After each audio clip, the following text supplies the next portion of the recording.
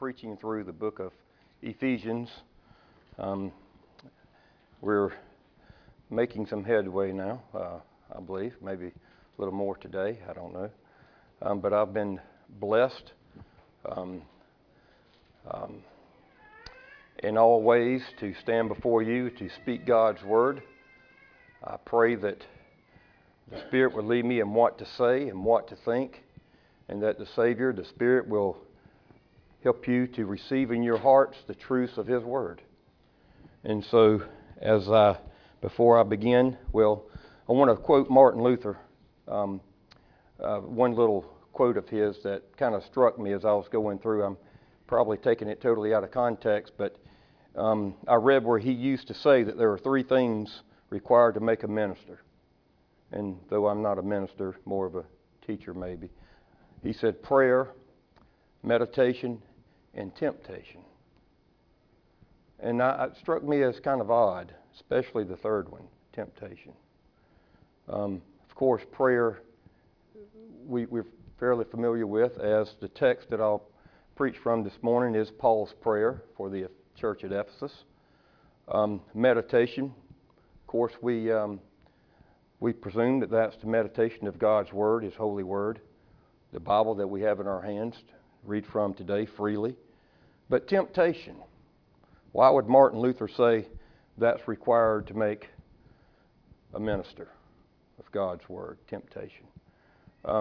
As I stand before you for myself, and as I think of the Apostle Paul as he wrote the book that we're speaking from this morning and several other of the epistles in the New Testament, I think of when he asked that the thorn in his side to be removed.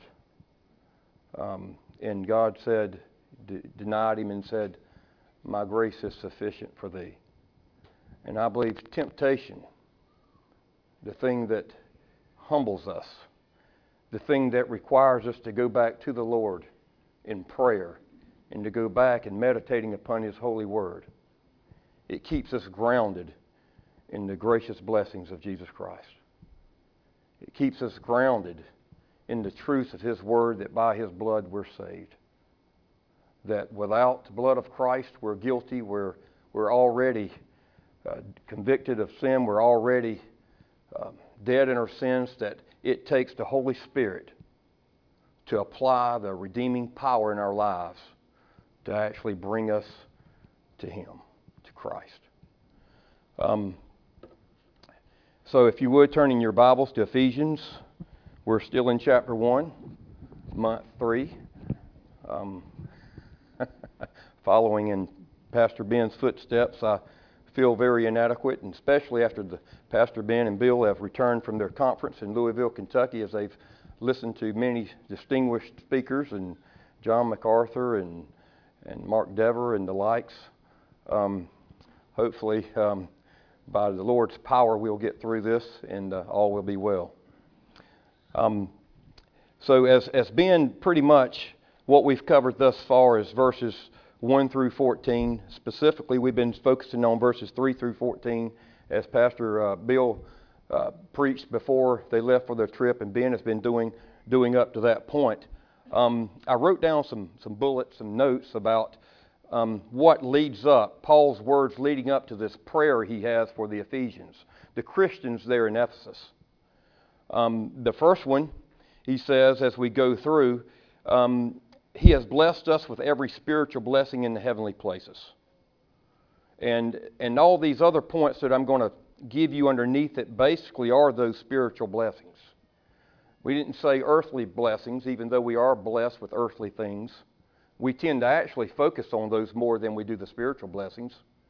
And as a matter of fact, when we don't get our earthly blessings as we see fit, that's when we feel like we've been dealt a bad hand.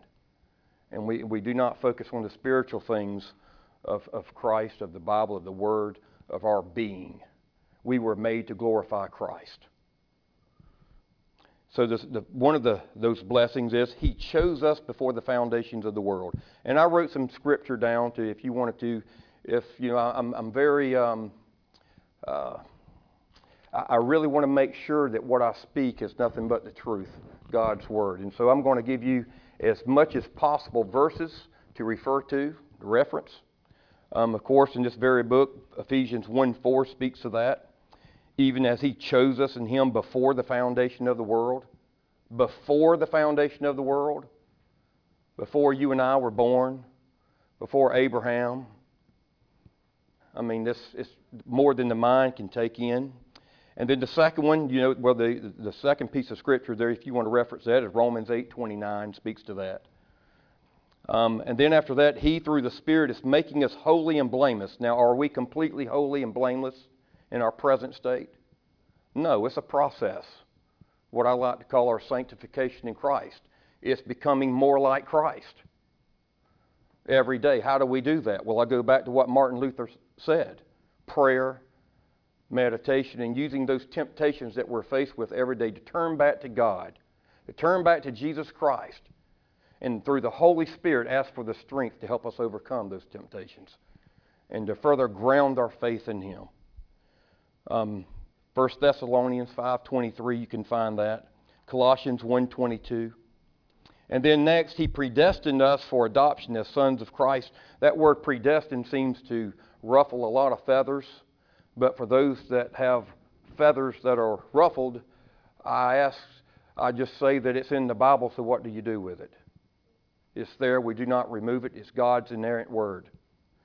Again, you can refer to Romans 8:29. 1 Corinthians 2:7. He has redeemed us through His blood. Well, nothing but the blood. We all know well that without the blood of Christ, we're without redemption. We are without hope. That we have no redemption. We're dead in our sins. Paul says in chapter 2 of Ephesians, and you were dead in the trespasses and sins in which you once walked. Dead is dead. It's not partly awake. It's not in a coma. It's not in a sleep, a stupor. You're dead. A dead man's never done anything. It took the Holy Spirit to give you life. Life in Christ. And when Pastor Ben gets there, and I'm just kind of giving you a prelude to that, you get down to 4, what a glorious verse that is, but God. But God. And then the next one, He forgave us of our trespasses according to the riches of His grace. We're going to get into that a little bit this morning. You can find that in 1 John chapter 1, verse 9. He says, if we confess our sins, He is faithful and just and will forgive us and purify us from all unrighteousness. And then He lavished upon us all wisdom and insight, the mystery of His will. He spells out in the New Covenant, in the New Testament, the mystery of His will. He gives that to us. What a blessing. That as we run into the next point, that we're united in all things in Him, things in heaven and on earth. And then He has sealed us of His ownership, that the Holy Spirit has been a down payment, that we're sure that we have a foretaste of the things to come. It's like earnest money. When you lay down money in the purchasing of something, that earnest money is that down payment. It's a foretaste of the things to come. 2 Corinthians 1:22 is your reference there. So as we begin in verse 15 is where I'll start speaking from. Thanksgiving and prayer. This is Paul's prayer to the Ephesians. They're the Christians there in Ephesus. And before I start reading these pieces of Scripture, let's pray. Father, I ask this morning that as Pastor Ben read from your holy word, that you will give us ears to hear with, Father, and eyes to see with.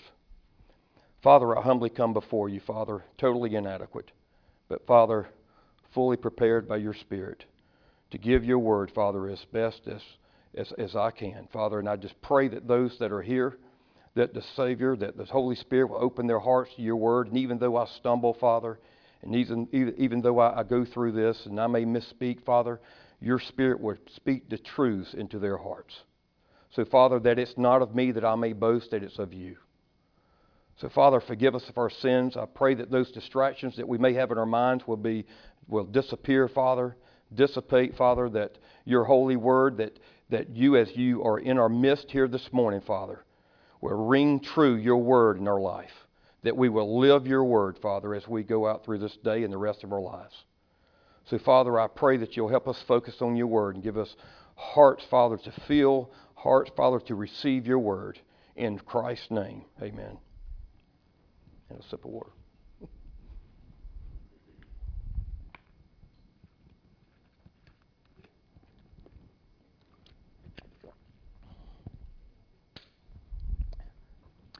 I'm going to read the scripture here, starting in verse 15. For this reason, because I have heard of your faith in the Lord Jesus and your love toward all the saints, I do not cease to give thanks for you, remembering you in my prayers, that the God of our Lord Jesus Christ, the Father of glory, may give you a spirit of wisdom and of revelation in the knowledge of Him, having the eyes of your hearts enlightened, that you may know what is the hope to which He has called you, what are the riches of His glorious inheritance in the saints, and what is the immeasurable greatness of His power toward us who believe, according to the working of His great might, that He worked in Christ when He raised Him from the dead and seated Him at His right hand in the heavenly places, far above all rule and authority and power and dominion, and above every name that is named, not only in this age, but also in the one to come.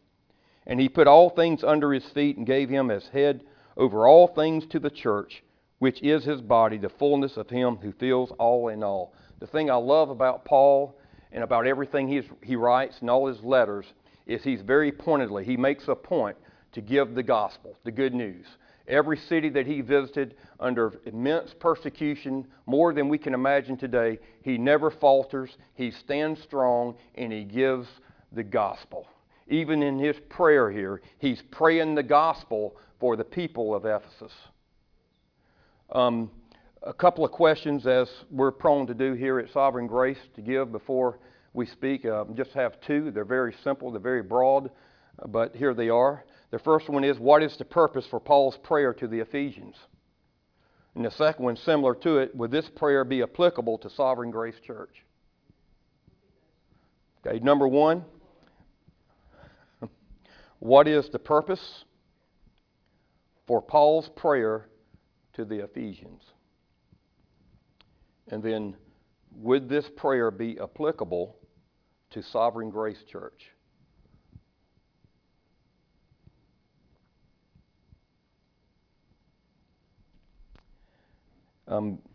His prayer starts out, for this reason, because I have heard of your faith in the Lord Jesus and your love toward all the saints. There's two words there that just ring out true, that Paul knows that these Christians here are true converts, that they truly are in Christ. And those two words are love and faith. Love and faith. He says, for this reason, because I have heard of your faith.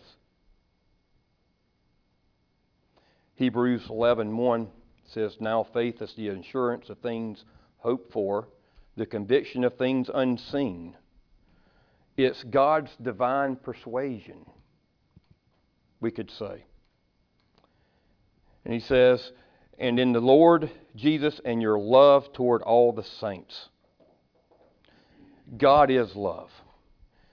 There's plenty of scripture I had written down. 1 John 4. I guess this is, if I had used my tablet, fellas, that this would be a little bit seamless, a little bit quicker, but nonetheless, I'm still learning how to use it. 7 through 12, he says, God is love. Beloved, let us love one another, for love is from God, and whoever loves has been born of God and knows God. Anyone who does not love does not know God, because God is love. In this, the love of God was made manifest among us, that God sent His only Son into the world so that we might live through Him. And this is love, not that we have loved God, but that He has loved us and sent His Son to be the propitiation for our sins. Beloved, if God so loved us, we also ought to love one another. No one has ever seen God. If we love one another, God abides in us, and His love is perfected in us.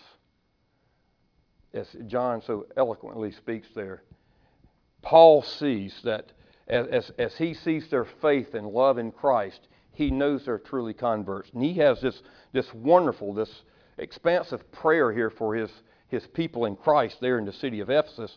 And we know that Paul, probably about 5 years prior to this, spent a couple of years there in Ephesus. And so he probably was acquainted with quite a few of the folks there. And I believe as he's writing this letter, he's actually in prison. He's in Rome. He's in prison. And what a humble, what a heart for God to be able to be in prison and to have this prayer for his people, for God's people in Ephesus. He's not bemoaning the fact that he's in prison. He's not saying what unfortunate circumstances he has. In fact, in Philippians you read, he says he counts it for all joy. And I pray that as you and I, as we stand here this morning, that as we face persecution, probably we will never ever, any of us, face the persecution that Paul faced during his walk on his 3 missionary journeys, or possibly 4, that we will be faithful to preach God's word, that we will be faithful to stand for the gospel. The elders, as we get together and as we talk sometimes, we see so clearly, and you do too, that as this world progresses, that those of Christ are going to be persecuted even more. Jesus said, if you fall, because they persecuted me, they will persecute you. And so he says, and as we continue on, he says, I do not cease to give thanks for you, remembering you in my prayers, that the God of our Lord Jesus Christ, the Father of glory, may give you a spirit of wisdom and of revelation in the knowledge of him. And so it all depends upon the Word of God. The revelation, the revealing of his Word, he prays for them.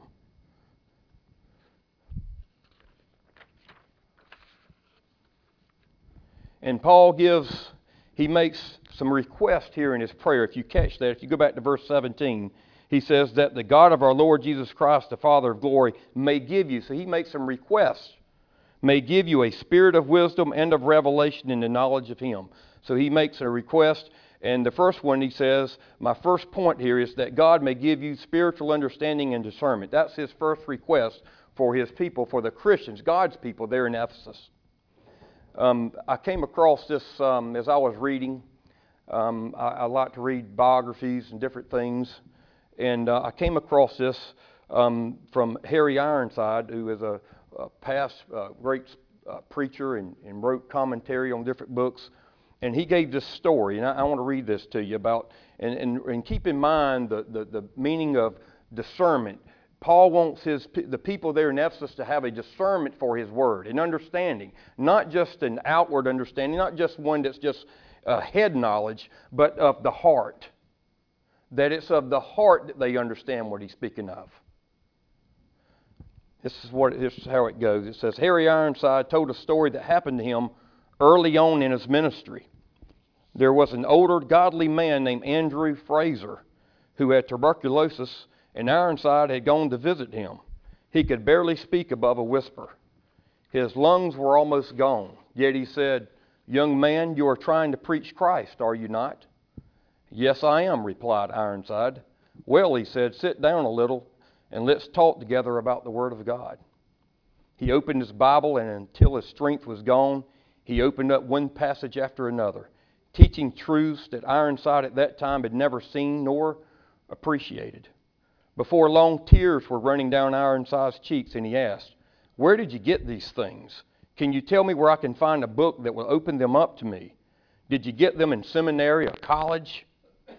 Says Fraser replied, my dear young man, I learned these things on my knees on the mud floor of a little sod cottage in the north of Ireland. There with my Bible open before me, I used to kneel for hours at a time on that mud floor than I could ever have learned in seminaries or colleges in the world. And that was his reply. Now, I'm not here speaking against our very dear seminary-trained, distinguished gentlemen, Pastor Ben and Bill, at all. Again, I'm going back to you get discernment through the meditation and prayer upon his holy word. Amen.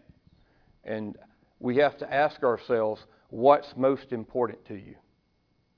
You know, are you fed on God's word? When I think about the number of times that I'm hungry physically for food, physical food for my nourishment and for my gratification through the sweets and stuff that I so enjoy, I wonder, do we have the same desire to feed upon God's word as we do the things that we take into our bodies physically? You just think if you delved into the Word of God just as much as you ate, just as much if you enjoyed the pleasures of this world, how much closer you would be with Christ. how much more you would have a relationship with Him, that you would know Him personally. And how much more that you would feel His conviction upon you when you sin, that you would repent from it on your knees, not in jest, not in just saying something, but in your heart and in your mind. I hear so many times, I get on the students at school, we're not, of course, supposed to speak of anything of Christ, but I hear so many people, and not just at school, anywhere you go, say, "Oh my God." That's blasphemy. That's having a lack of reverence for the name of God. I think we're in our day and age that we have so disregard and irreverence towards the God, our Maker, the one who made us, created us in His own image, that we use His name in vain. And the sad part about it is we don't even realize it. It doesn't even hit us as such. We just move right along. And people laugh and we go on. We don't even think about it. Where does our discernment come from? It comes from the Holy Spirit. When Jesus, upon His ascension, He promised to send one, the Holy Spirit, that those that are in Him would receive that Spirit. And those of us today who are in the church, I mean the saints, Christians, there's a lot of people who call themselves a church, but that doesn't mean anything. What I mean by church is those who are in Christ Jesus, period. No one else. He promised to send, and you and I today are filled with the Holy Spirit to give us discernment upon reading His Word. And before you read a word of the Bible, of any book of the Bible, I just hope that you get down on your knees and you pray for discernment through the Holy Spirit. For your eyes can only be opened through Him. As Ben said earlier, give us eyes to see with and ears to hear with. This is the secret. It's not intelligence.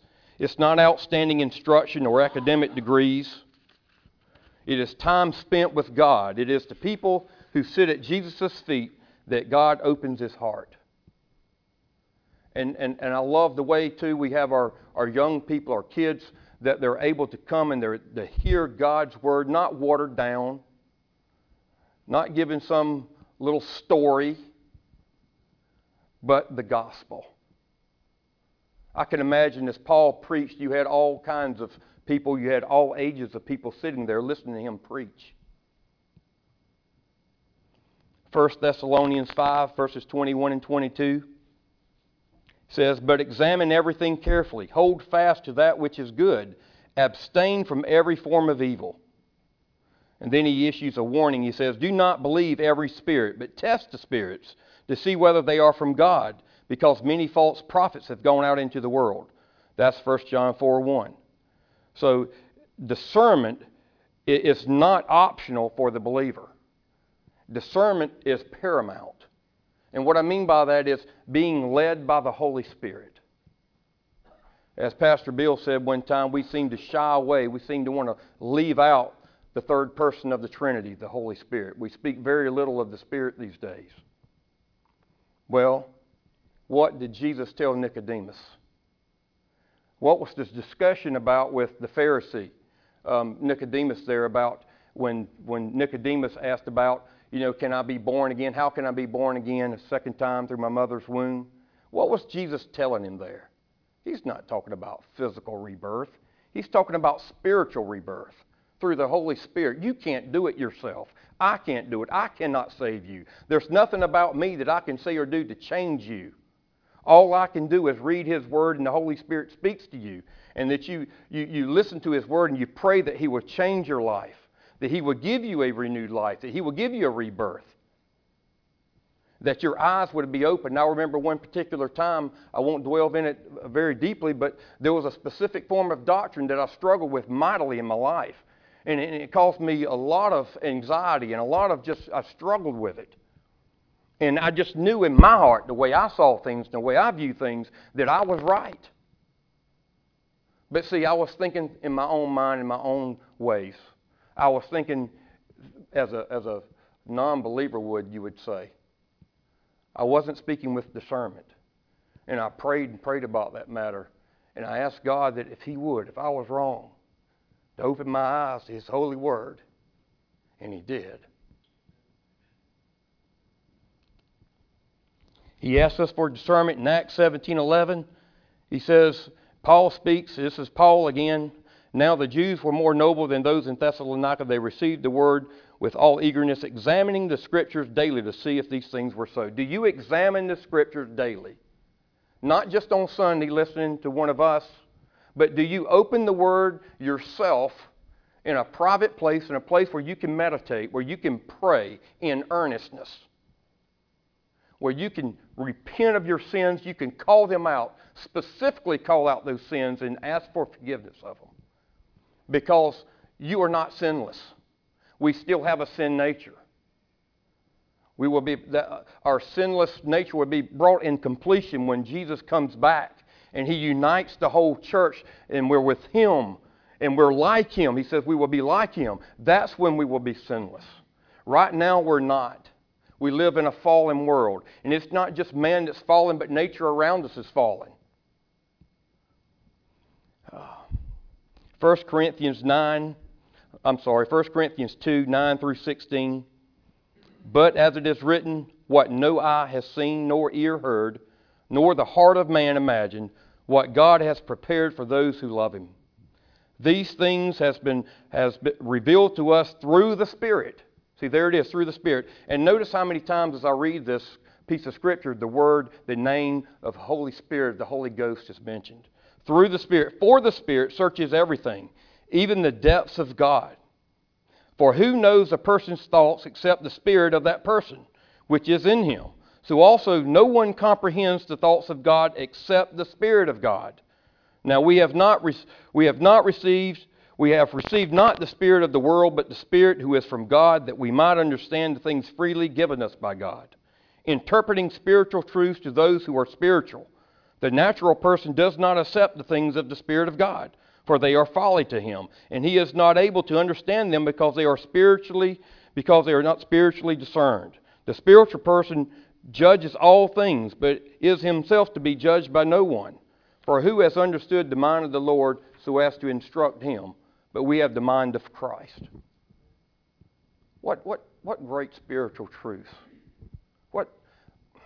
Not only that, but when we have anxiety in our lives, and as with my own family, we have kids and they have anxieties in their lives, what better way, is there a better way to try to speak to them and even to yourself and your spouse to relieve those anxieties than digging into the Word of God?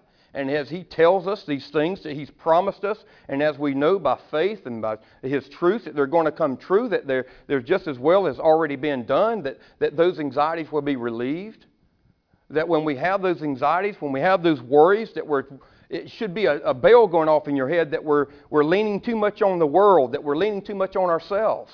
And Paul is praying for this church here. He's praying that they will seek discernment. As he goes on to the next verse, verse 18, having the eyes of your hearts enlightened, that you may know what is the hope to which He has called you. Speaking of hope, as I said before, speaking of faith, it's God's divine persuasion. The hope, it's a strong and confident expectation. The Holy Spirit ensures us that what God has promised will ring true. If God has promised it, it's done. It's not like you and I, when I make a promise sometimes and I don't totally fulfill it, or I just absolutely don't fulfill it. That's sin. In fact, the Word says, let your yea be yea and your no, no, because, He says also don't promise something that you can't fulfill. It's better not to make the promise. But what God has promised is truth. It's done. It's real.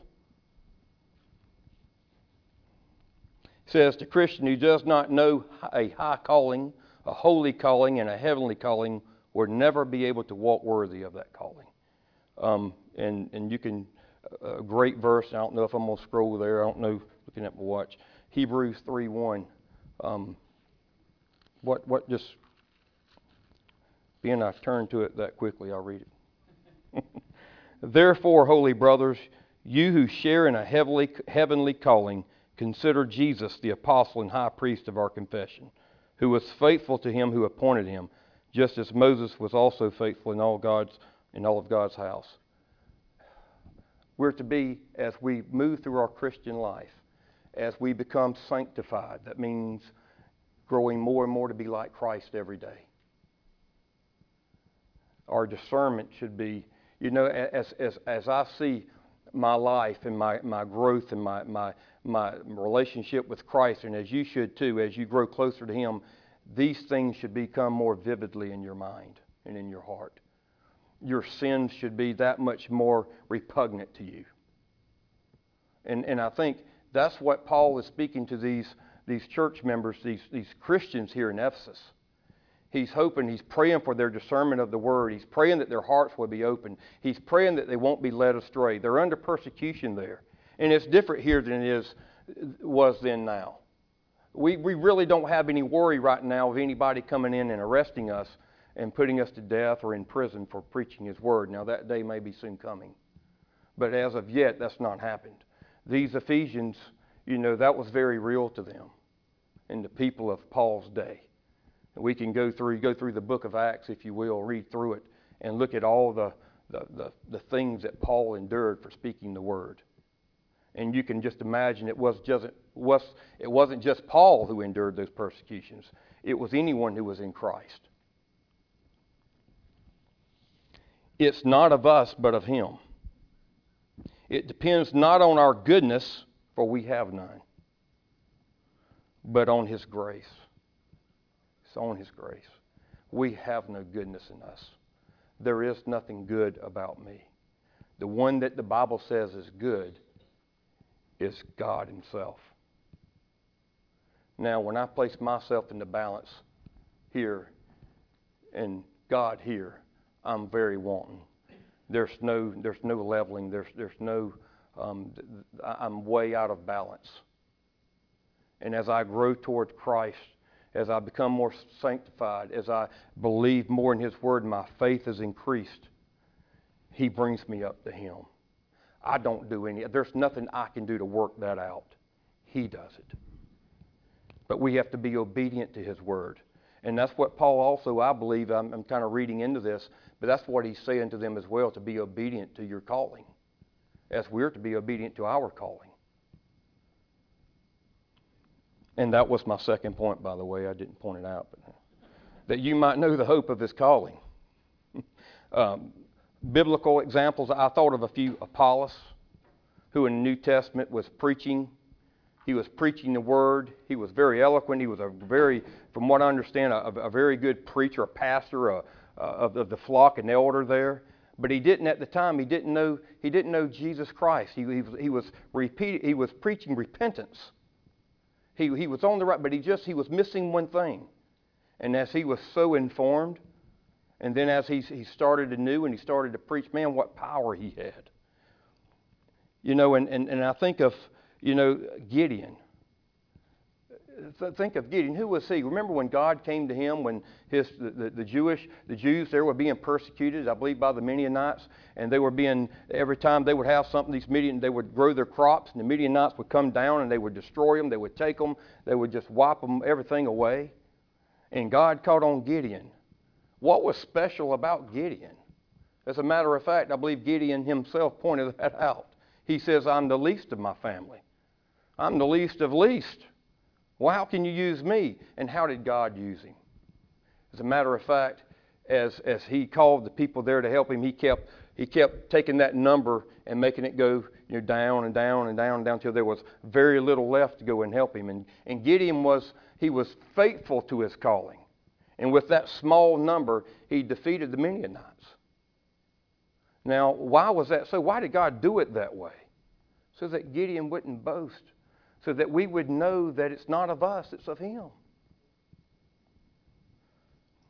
There are several other scriptures there that you could turn to. I thought of, look at Joseph and Mary, Jesus' mother there, biological mother. Man, who were they before God called upon her? Can't you see He uses the least of these?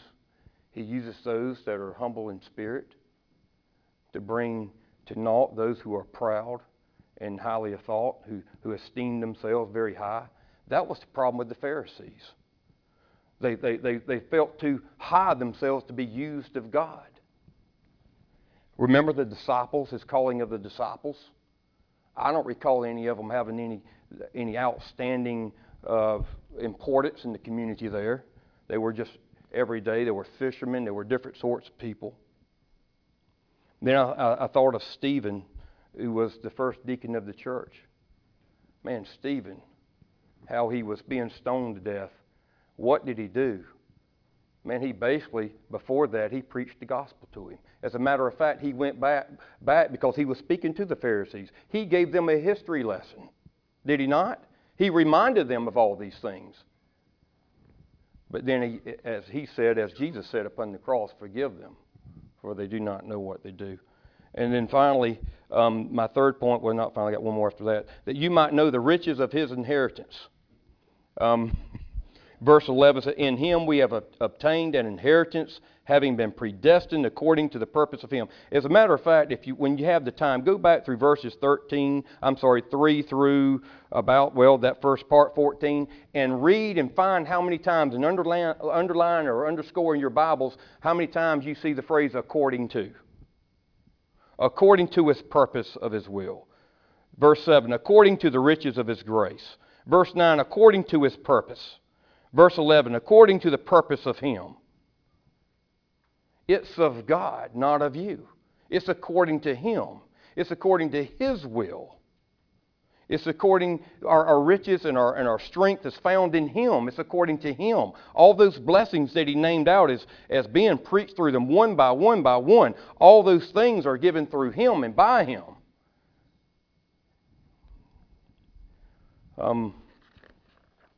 The word riches suggests that there is nothing lacking, nothing more than what we need. You see, brothers and sisters in Christ, if you rely upon God's word, if you truly are in Christ, there's nothing that you need outside of that. As a matter of fact, I believe the biblical definition for being rich, of course, is being in Christ, but having a roof over your head, something to eat. We have all those things, those physical things. But we seek out those physical things more than we seek out those spiritual things. In Revelation 19:7, as a matter of fact, usually I read the introductory Bible verse, and I told Pastor Ben that my scripture reading this morning was rather unorthodox, I guess. It was from Revelation. And so wisely, I will say, Pastor Ben had his own scripture he had already prepared to read because I was preaching this morning. So he did that, and I'm mightily thankful for that after second thought. But what a brother in Christ. Revelation 19:7-9 says, let us rejoice and exult and give him the glory. For the marriage of the Lamb has come, and the bride has made herself ready. It was granted her to clothe herself with fine linen, bright and pure. It was granted her according to Jesus Christ. Not us. Not you. Jesus Christ. Which is our earnest hope and glory. And then finally, the fourth point, verses 19-23, is where this is going to be mostly focused, that you might know his power. That you might know his power. And this is where, as I overheard a conversation in the room there before you come in here, they were speaking about Job.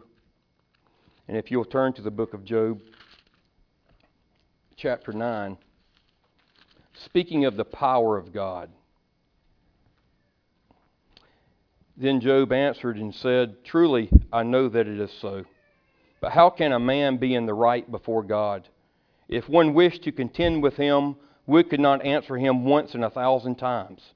He is wise in heart and mighty in strength. Who has hardened himself against him and succeeded? He who removes mountains, and they know it not. When he who overturns them in his anger, who shakes the earth out of its place and its pillars tremble, who commands the sun and it does not rise, who seals up the stars, who alone stretched out the heavens and tramped the waves of the sea, who made the Bear and the Orion, the Pleiades and the chambers of the south, who does great things beyond searching out and marvelous things beyond number. Blessed, or behold, he passes by me, and I see him not. He moves on, but I do not perceive him. Behold, he snatches away. Who can turn him back? Who will say to him, what are you doing?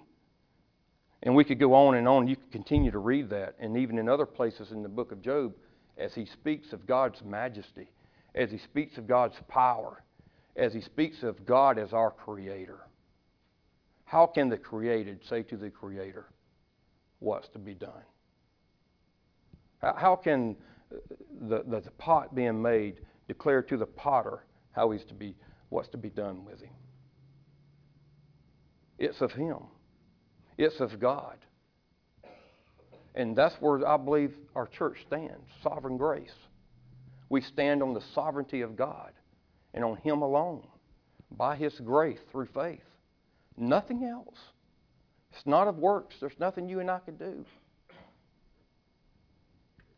1 Peter 1 through 4, particularly verse 3, it says, he has caused us to be born again. See, he has caused us, according to him, to be born again to a living hope. See, it's not a hope that's, we think of hope as something that might come to be, that could come to be. Our hope in Christ is a true hope. It's something that will be and that is being. You see, Jesus is on his throne as we speak. He's not sitting idle. He's reigning from his throne as we speak now. He is always in control. All things are of him. Nothing passes through his hands before it comes to you and I. How dare us to complain? How dare us to turn back from our afflictions of this world when our glory, our reward, the things that Paul is trying to tell the Ephesians, our blessings, our spiritual blessings that we have from him are much greater than anything this earth could offer. And I wonder, if you've ever read any of the biographies of the saints in Christ, the martyrs, and how they were able to stand before being burned to death, burned alive, and all these other horrible manners of death, and how they could stand there boldly and say, in Christ Jesus I stand. God is omnipotent. That's the word that Pastor Ben taught us in Bible study. I encourage y'all to come on Wednesday night. There's a good plug. But omnipotent, God is all-powerful. He's far above all rule and authority and power and dominion, and above every name that is named, not only in this age, but also in the one to come. And he put all things under his feet and gave him as head over all things. He is on the throne right now. Jesus Christ is Lord of lords and King of kings right now. The very power, and this is what you and I have to realize through the Spirit, when Paul talked about their hearts enlightened, the very power that raised Jesus from the dead is available for our lives right now. That's the power that raised you from the dead. We have eternal life in Christ Jesus. And hopefully I'm not stealing anything from next week's sermon, but I just feel it just very a good place to read. I want to read the next part of the next chapter of Ephesians 2, 1 through 10, because just as Paul would do, I just cannot, it just seems inappropriate to leave a gathering of his saints without reading the gospel, basically, because he gives it here. He says, and you were dead in the trespasses and sins in which you once walked, following the course of this world, following the prince of the power of the air, the spirit that is now at work in the sons of disobedience, among whom we all once lived in the passions of our own flesh. Amen. Carrying out the desires of the body and the mind, and were by nature children of wrath, like the rest of mankind. So nothing about us differentiates us from anybody else, but through and by the Holy Spirit, by God and his holy word. By grace you have been saved. That means it's a gift. You didn't earn it. You don't deserve it. You're not good. God gave it to you. He bestowed it upon you and raised us up with him and seated us with him in the heavenly places in Christ Jesus, so that in the coming ages he might show the immeasurable riches of his grace in kindness toward us in Christ Jesus. You want to know what the biggest spiritual blessing of all could be for me and you is when we're with him. And all sins are, when all things are done away with and we're with Christ. We're with him. We're like him. when this age, when we're consummated in Christ, that we're one with Him. We're heirs with Christ. We're sons. We're adopted sons. That's part of the mystery that Paul talks about, that he's bringing the church in unity, the believing Jews and the believing Gentiles, that we're one in Christ. For by grace you have been saved through faith. And this is not your own doing, it is the gift of God, not a result of works, so that no one may boast. For we are His workmanship, created in Christ Jesus. We are His workmanship, created in Christ Jesus for good works, which God prepared beforehand that we should walk in them. You see, as I've heard so many times, our salvation is of works. There's no doubt about that. It is of works. It's just not our works. It's the works of Jesus Christ. In summary and finishing up, the people in Ephesus are in a difficult physical circumstance. They're being persecuted. The Christians are probably rather few in number there. And the God that they worship at the time is not very well liked. Severe persecution is never far away. Paul prays that the eyes of their heart may be enlightened. Paul is going after their hearts for Christ. He's speaking to their spiritual condition, not their physical. Because look where Paul's at as he's writing this. He's in prison. And as far as he knows, he'll be put to death the very next morning or at any time. He's praying for their spiritual being, not their physical. Now, does that say we can't pray for someone's physical being? No, it doesn't. But above, far and beyond that, because we're here today and we're gone tomorrow. This body, this tent that we live in, it's not everlasting. But as Christ was resurrected, so shall we, and we shall be like Him. So my question is, the final is I want to end with, so what do you pray for the most? Let's pray, and I'll be finished. Heavenly Father, I thank You for the strength. I thank You for the power of the Holy Spirit to be able just to stand and speak. Father, I'm compared to You, compared to anything else. Father, I'm weak. Father, there's nothing of me that's good. But Father, I'm so thankful that the unrighteousness that I have, that I was born with, was imputed to You upon that cross, and that Your righteousness was imputed to me. So that I stand righteous, Father, but not of my own, but of Yours. That as You look at me, You see Your Son's righteousness in me and all of us who sit here this morning. Oh, Father, how grateful we're to be. How we're to revere Your name. How we're to speak Your gospel to the lost. So, Father, I pray that we'll be obedient to Your holy truths that You give us in Your holy word. And I thank You in Jesus Christ. Amen.